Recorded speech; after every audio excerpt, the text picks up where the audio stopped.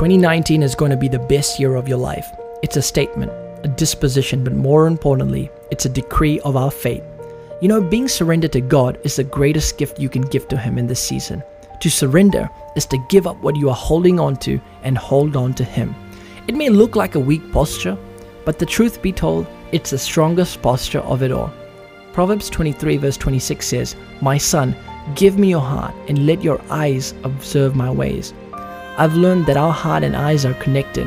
When we put our heart in the right place, we keep our eyes focused on the main thing. It's easy to drift away from the truth, from our faith, from hope, from what we have believed. But I think it's because our heart has a way of its own.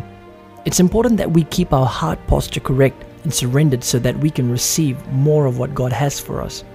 Proverbs 4:23 says, "Above all else, guard your heart, for everything you do flows from it."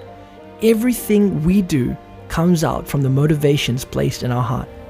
Keeping your heart in the right place is something we do every single day, not just on a Sunday. It's a discipline we must embrace. This is Joshua Singh, and you can find out more information about me on joshuasingh.com.